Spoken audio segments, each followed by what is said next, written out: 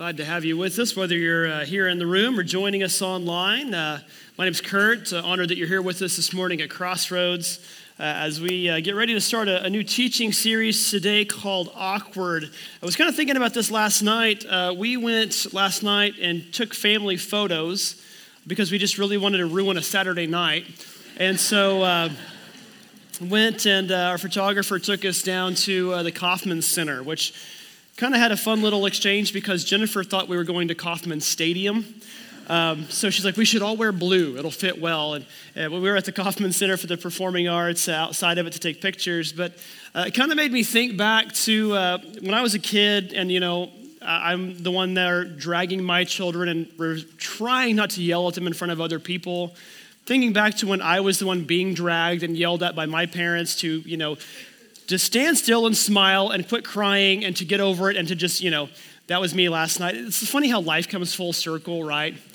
But it kind of made me think about the pictures we took last night. How many years is it going to be till my children look back on those pictures with horror? You know what I'm talking about, right? How many of you have pictures that you look back at and they're embarrassing? Okay, probably all of us. I mean, it wasn't too long before I was looking back going, really, Mom, those glasses? What was that hair? How could your hair possibly be that large? Some of you remember the 80s, you know what I'm talking about. So I'm wondering how long it's going to be till, my kids look back and go, wow, nice shirt, Dad, or wow, really those shoes? That's what you decided was fashionable? Kind of made me think about just all of the kind of the horror stories some pictures can bring back sometime. And this week as I was preparing for the start of this series, I just thought about the idea of awkwardness, period. And it led me to the website Awkward Family Photos. Anybody ever know what I'm talking about with this website? If you don't, I want to encourage you. Make sure you've got like an hour of free time because you will go down a rabbit trail that you cannot get out of. Awkward Family Photos is a website where people can just submit any picture that they want that they look back on often. And I'll be honest, if you don't know this website, there's a chance you are on it. Because your children might have submitted pictures for this website. But as I was going through it, I found a few, and here's a few examples. This was one from a birthday party. Now notice the cake. The caption said, "This was my 18th birthday, and the store was out of 1s and 8s. So my mom thought 3 6s makes 18. And once they got the photo back, she looks at it and goes, "Oh, that's not nice." Okay, speaking of family pictures, there's always the horror stories like this one, that somebody, probably this dad, just judging by the look of him, thought this was a good idea. The son, who's down there in the bottom corner, submitted this photo and said, my dad apparently had a dream to be an innovator in the cell phone industry. And if you notice this, the boy has two. The one he's holding to his ear is a bag phone. Remember those? That's the Wayback Machine. Or how about this next one? I think this was one of mine one time. The girl said, I made my dad mad and I was trying to peek to see if he was still mad. He was. And I love because the mom doesn't even notice. She's just happy to be there. Or this next one, the caption said, we're a very tight-knit family in case you can't tell. Okay, I love this next one. This is The caption was, 4 brothers in tight pants, in tight quarters.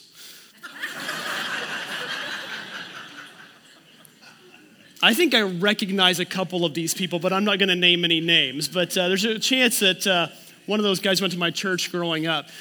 Beyond just the family photos like this, which, by the way, these made me think of, how many of you would go to, JCPenney or Sears for your family photos? So some of those made me think of. The next ones are funny because they're church-related. And you might have some stories about church that you look back on and think about stories of grandma, or maybe you have been that grandma, or somebody that just needed to get a hold of their kids at church. Look at this next one. Now, there's a christening, and that's what's at the front, but look in the backdrop. Grandma's got a hold of the little girl, and the little boy's holding his face like grandma already got a hold of him.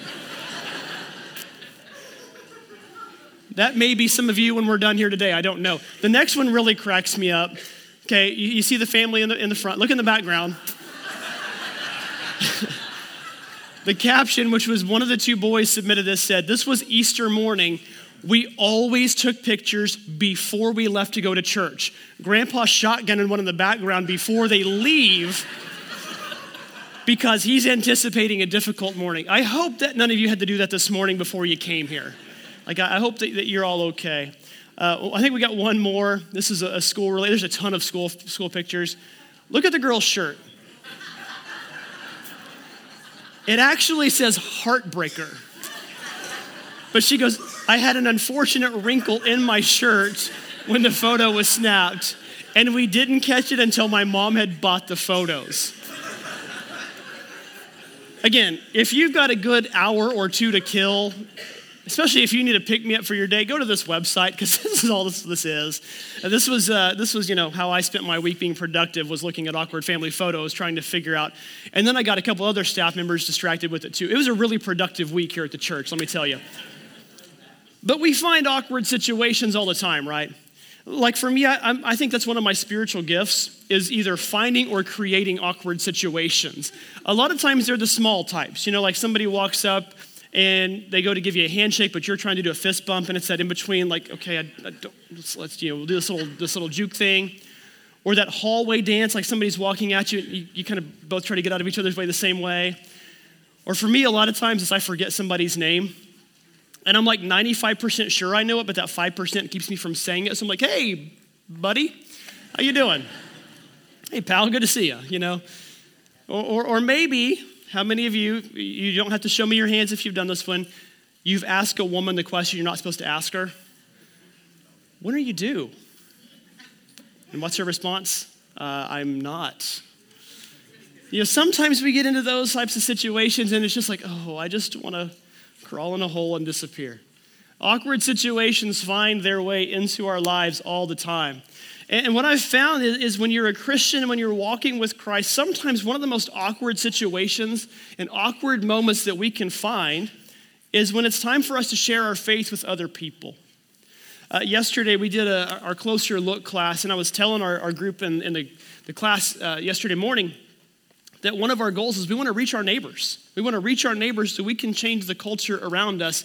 And I said, sometimes the hardest mission trip you will ever take is walking across the street. It's not going to another country where you may never see those people again. It's walking across the street and having a conversation with somebody that you're going to see every day. Or it's talking to your coworker about Jesus, or it's talking to a difficult family member about Jesus. It's somebody that's a part of your life that you're going to see all the time, and you know that if they reject what you have to say, they might reject you too. But we're called to do that anyway. The last thing Jesus told us before he went back to heaven is in Matthew 28. He says, go and make disciples of all nations and baptize them in the name of the Father and the Son and the Holy Spirit and teach them to obey everything I have commanded you. This is what's called the Great Commission. And as a church, our mission statement is based on this. So many churches, their mission statements are based on this. And we understand this and we accept this and we want this to be what we do. The problem for a lot of us is we don't know how. We don't know how. So this series, Awkward, is we're going to look at this and talk about the awkwardness of overcoming the fear to learn how to share our faith with other people. Today, we're just going to kind of look at a quick overview. The next couple of weeks, we're going to break more into some of the how-tos on this. But the reason we're going to look at this is because when it comes to sharing our faith with others, often as Christians, we fall into one of three extremes. We don't say enough, we say way too much, or we say the wrong thing at the wrong time. Often that's where we typically fall. And if we see people not wanting to come to the church or not wanting to have anything to do with Jesus or not having any interest whatsoever, a lot of times we can point the finger at ourselves and say, well, we may be the reasons why. In fact, I heard this the other day and it kind of got me. Studies have shown that most people don't have a problem with Jesus. I'm talking about people outside the church. They don't have a problem with Jesus. They have a problem with us. They have a problem with Christians. They have a problem with the way that we approach them or the way that we kind of weaponize discipleship at times. Like it's, we've got to fight this sword of the Word of God and use it as an offensive weapon out in culture today. And often it just simply boils down to we just need to know what to say and how to say it and when to say it. I heard this the other day too that kind of made me laugh and almost made me cry a little bit too because I thought it was funny but also sad. that there are two main reasons why many people choose not to become a Christian, or why they're not a Christian, I guess I should say. The first is they've never met a Christian. They haven't had the opportunity to have a conversation with somebody and be presented the good news and hear somebody's story and be shown why the gospel is, an effective alternative to culture. The second reason why people aren't Christian, they actually have met a Christian. And they have had the opportunity to have that conversation on why the gospel is a good alternative to culture and what Jesus has done in somebody's life and why you should embrace it too. Again, often we don't say enough, or we say way too much, or we say the wrong thing. And that can be terrifying, because a lot of times I think we have to, this mindset that if we're going to go share the good news, that we've got to have our Bible tucked under our arms and a sermon prepared or an apologetics lesson prepared, and we have to know all the answers for the questions they're going to ask us. And there's a terrifying part to that. I get that. Because we don't want to be exposed for what we don't know, or we don't want to make God look bad or the church look bad or ourselves look bad in the process of this. And I think sometimes we just simply oversimplify this. Our mission as a church, it's on the front of your bulletin, is that we exist to bring people to Jesus Christ and to assist them in becoming his fully devoted and reproducing followers. In other words, we exist to make disciples who will make disciples. We don't want to just make followers. We want people who come to know Jesus, who will lead others to come to know Jesus as well too. And again, a lot of times I think that we think in our heads we've got to have this entire roadmap thing laid out so that we take somebody by the hand, we introduce them to Jesus, we teach them about the Bible, we bring them to church, we walk with them every step along the way, all the way into baptism, and then we continue to walk with them afterwards in discipleship. And let me just tell you folks, it's not that complicated. It's not that in-depth. In fact, let me ask you this question here. Is your role in sharing your faith to make sure somebody gets saved? I'll answer that here in just a moment, but I want to look at something before I do. Because in 1 Corinthians, we kind of see Paul lay out what this might look like and what this might mean. In 1 Corinthians chapter 3, he says, "For when someone says, 'I follow Paul,' and another says, 'I follow Apollos,' are you not mere human beings? After all, what is Apollos and what is Paul? Only servants," he says, "through whom you came to believe, as the Lord has assigned to each his task." A little bit of context here. Paul wrote 1 and 2 Corinthians to the church in a city called Corinth. Corinth was kind of an ancient version of New York City. Kind of just think this cultural, financial hub. Everything went through there. It was an important city in this area. And Paul planted a church there, like he did in so many places, got the church rolling. He was there for quite a while. Then he hands it off to somebody else. And now there are 2 or 3 generations of basically pastors or church leaders later. Guys like Peter was one of them. Apollos was one of them. And this church is starting to fracture. They're starting to take their identity more in Paul or Apollos or Peter, or some of them go, we're just going to follow Jesus. We don't even need the church anymore. And that's why he writes these 2 letters to a church that is broken. But as he's writing this, he's very clear here. Some of you are saying, well, Paul did it this way or Apollos did it this way, so we have to do it this way. And he says, no, we're just servants. We're just here doing what God has called us to do, not to do everything. He goes on in the next verse. In verse 6, he says, "I planted the seed. Apollos watered it, but God has been making it grow." You understand this a little bit because if you do any kind of gardening, you might grab seeds and you might, plant them yourself. And if you plant them, you come over and you can put them in your thing. I'm not going to open them up because, I got to use them next service too. But you throw them in your pot and you can water them. And then what do? All right, it's time to grow. Let me sing you a song. I'll read you Winnie the Pooh because my mom read that to me when I was little and it helped me grow. I'm very curious if any of you do that because I really want to come watch if you do that. But no, you get this. You can plant the seed. You can water the seed, but there's nothing that you can actually do to make the seed grow. You can fertilize it. You can miracle grow it. You can do whatever. You can follow the book and make it grow maybe a bit faster or grow healthier, but you cannot make that seed grow. Only God can do that. Verse 7, he says, "So neither the one who plants nor the one who waters is anything, but only God who makes it grow." Go back to the question. is your role in sharing your faith to make sure someone gets saved? The answer is no. Do we want that? Yeah, we want that. We want people to get saved. We share our faith so others will come to know Jesus the way that we know him. And they'll become more like him the way we hopefully are doing so. But that's not the entire point of sharing your faith. Maybe you're sharing your faith to come plant the seed. Maybe in sharing your faith, you're helping to water the seed. Maybe you're preparing that to be harvested. Some of you garden and you planted stuff back several months ago, back in the spring. You're harvesting vegetables now. I actually had a guy from our 8 o'clock service bring me in this huge bag of tomatoes and onions that he just picked this morning or last night. We were in Oklahoma a couple weeks ago. My dad sent me home some cucumbers and stuff like that they planted back in the spring. It's harvest time. And more stuff will get harvested here in a few more weeks as we get later into the summer. Some of you farm, some of you garden, you understand this. I did a garden for about 2 or 3 years in our home in Oklahoma. It was fun. It was a fun learning experience. It was hard work, but it was a fun learning experience for me to do that. But as I went through this, it helped me to understand how different every single thing is. And kind of from that, we can look at how this applies to sharing our faith too. So what I want to do today is 3 quick lessons that gardening will actually show us when it comes to sharing our faith with others. Here's the first lesson. It's that different seeds require different lengths of time to grow. Every seed requires a different length of time to grow. If you get these seeds, we got these yesterday. There's some carrots, there's some turnips, some broccoli, and some onion. And if I read on the back of these, it tells me how long it takes each of them from planting to harvest. For the carrots, it takes 68 days. For the onion, 60 to 90 days. The broccoli is 71 days. The turnip, 55 days. Now, some of those are within a week of each other. But I can't come and expect the onion that might take 90 days to be fully grown in 55 just because the carrots are done.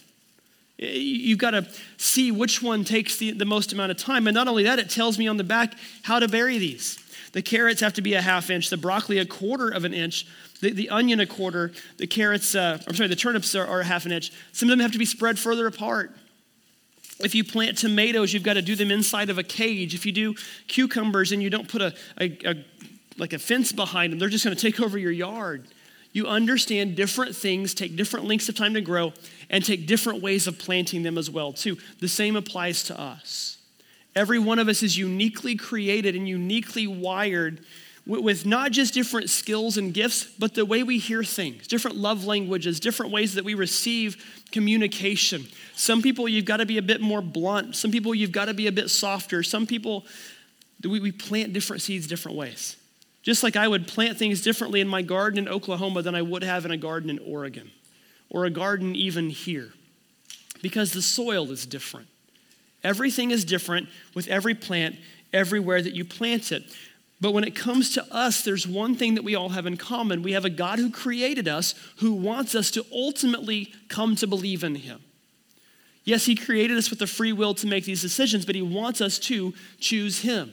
It says in 2 Peter chapter 3, the Lord is not slow in keeping his promises. Some understand slowness. Instead, he is patient with you, not wanting anyone to perish, but everyone to come to repentance. But yes, we're all different. And we all are going to take different amounts of times to grow and different ways to grow. The second lesson we get from gardening is this, that the amount of water that we use is critical. This might have been the biggest lesson that I had to learn when I was trying to learn how to garden was how to water. What did I do when I first started gardening? I took the hose and I just sprayed stuff down. Kind of learned that's not how you do it. I had a teacher in high school who was a zoology teacher for me, but he also taught botany, and that was his passion, really, was botany. And he would complain about his son that was a couple of years older than me, that he would go out to water the plants, and he would be done like in 5 minutes and come back in. And Mr. Bradley would tell him, like, it takes an hour at least to water them, not 5 minutes. And his son Kyle goes, well, it took me 5 minutes, so I don't know what you're doing. Well, Mr. Bradley understood, every plant gets watered differently. So he was meticulous at which ones needed a lot, which ones needed a little, which ones needed more pressure or less pressure. He understood this. For me, when I gardened, my stuff started to grow better when I learned some stuff doesn't need to be watered every day. Some stuff's every other day. The hotter it gets, the more you water. I need those weeper hoses that go on the ground that the water seeps out right at ground level and doesn't evaporate off the leaves. But we understand how watering might work. Sometimes when we water too frequently, or not frequently enough, or we use too much or too little water. Some people just need, a simple little kiss of water from a watering can. Come back the next day, maybe a little bit more. Maybe it needs to go, 2 or 3 times a week. There's some things that you need a little bit more water on. So, you just get the bucket out and you just fill it up. I bet Ben's watching me like a hawk right now because there's some very expensive equipment right here. Some things, it's not the amount. Sometimes it's not the little or the a lot. Sometimes it's the pressure. And I'm very disappointed he wouldn't let me bring a water hose on stage. I can't for the life of me understand why he wouldn't let me bring a water hose on stage right now. But for some people, it's the pressure. It's not the amount. We've just got to adjust it. Like maybe some people just need the little misting thing that this will do.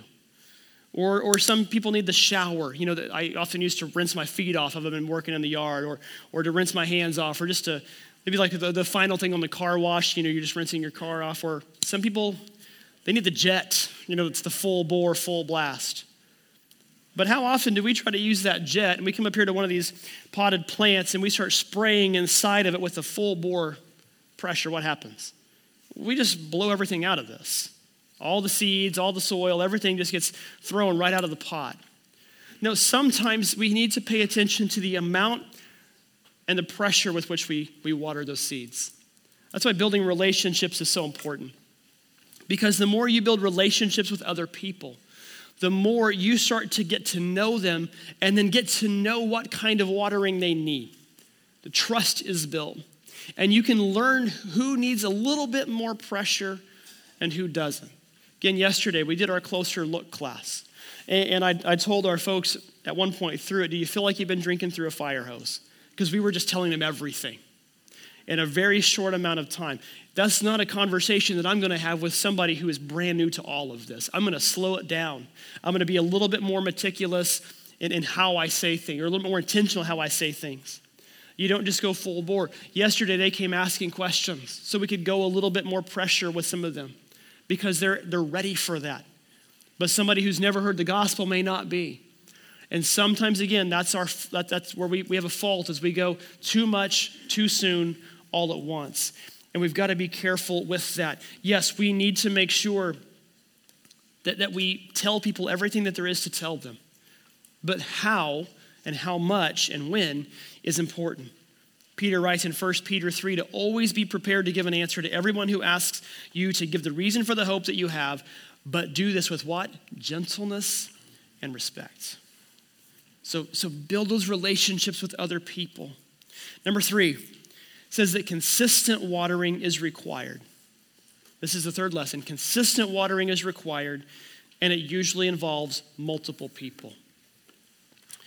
I've thought about this one a lot because, again, the consistent watering, that doesn't mean every day. Some stuff needs every other day. Some stuff needs twice a week. Some stuff needs twice a day. It depends on what you're planting.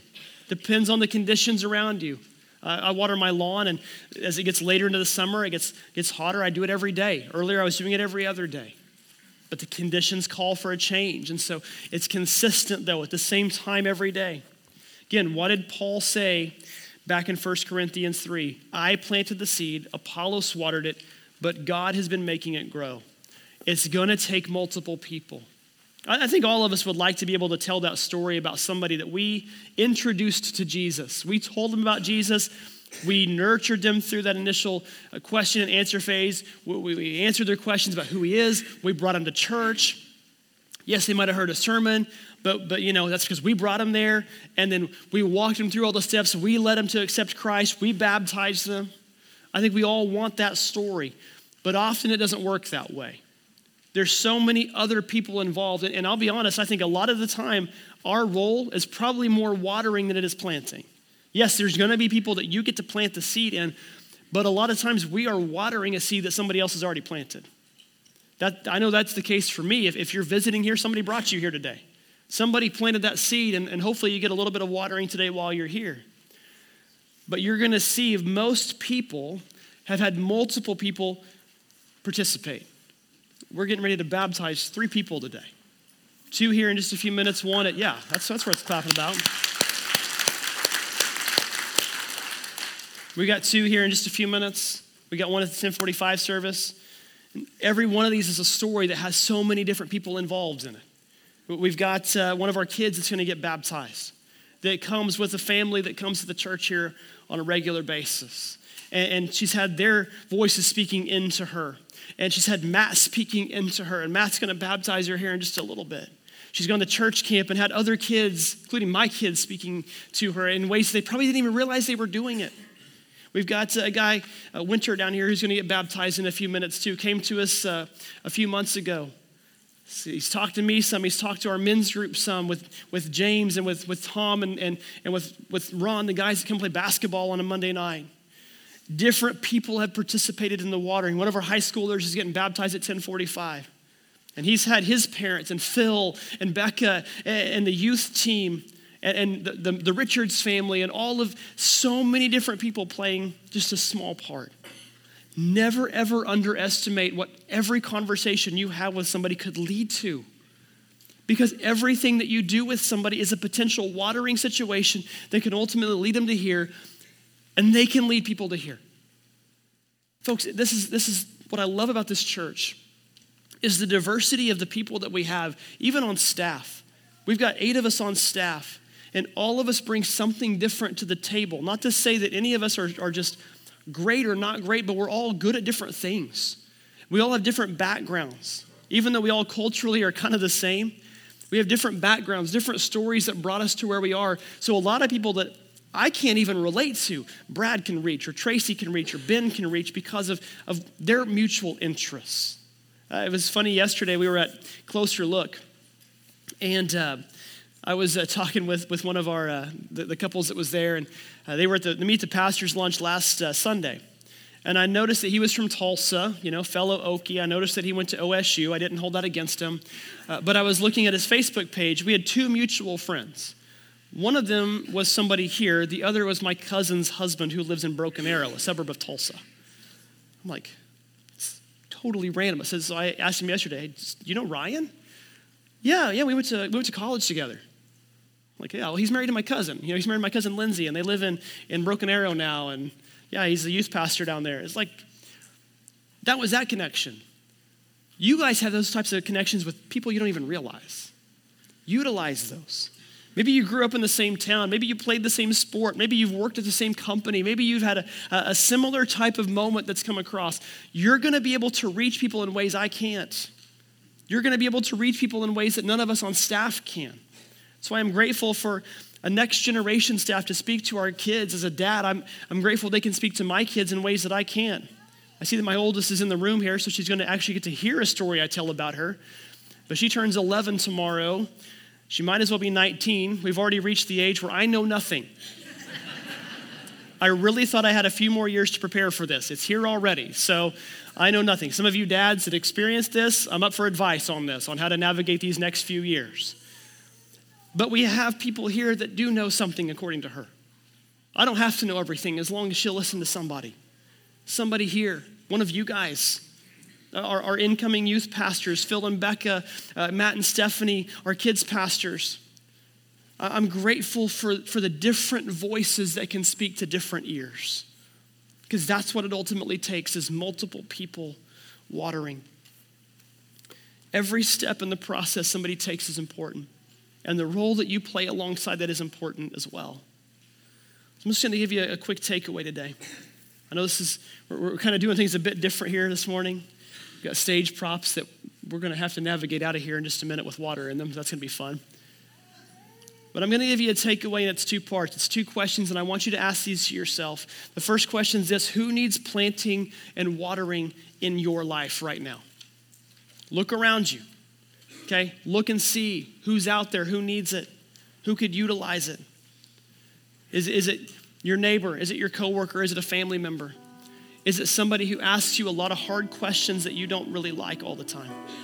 And the second question is this: what's your role going to be? What's your role in that person's life? Your role may not be opening up your Bible and reading Romans chapter 3 to them to show them what Jesus did on the cross for them. Your role may just be saying something as simple as, hey, you want to come over to our house tonight? We've got some neighbors in our neighborhood, and I say I'm blessed that God put us where he did, because we've got a very diverse neighborhood, and I'm talking backgrounds diverse. But several months ago, a bunch of the guys in our neighborhood said, let's have a poker night. You want to come? I'm like, I don't play poker, but sure, I'll watch you guys lose all your money. So I went over. We'd been there for quite a while. And it was funny because, it's guys being guys. You can use your imagination on what's being said, what's being done around this poker table. And the conversation starts working its way around, and somebody finally asked me the question, so Kurt, what do you do?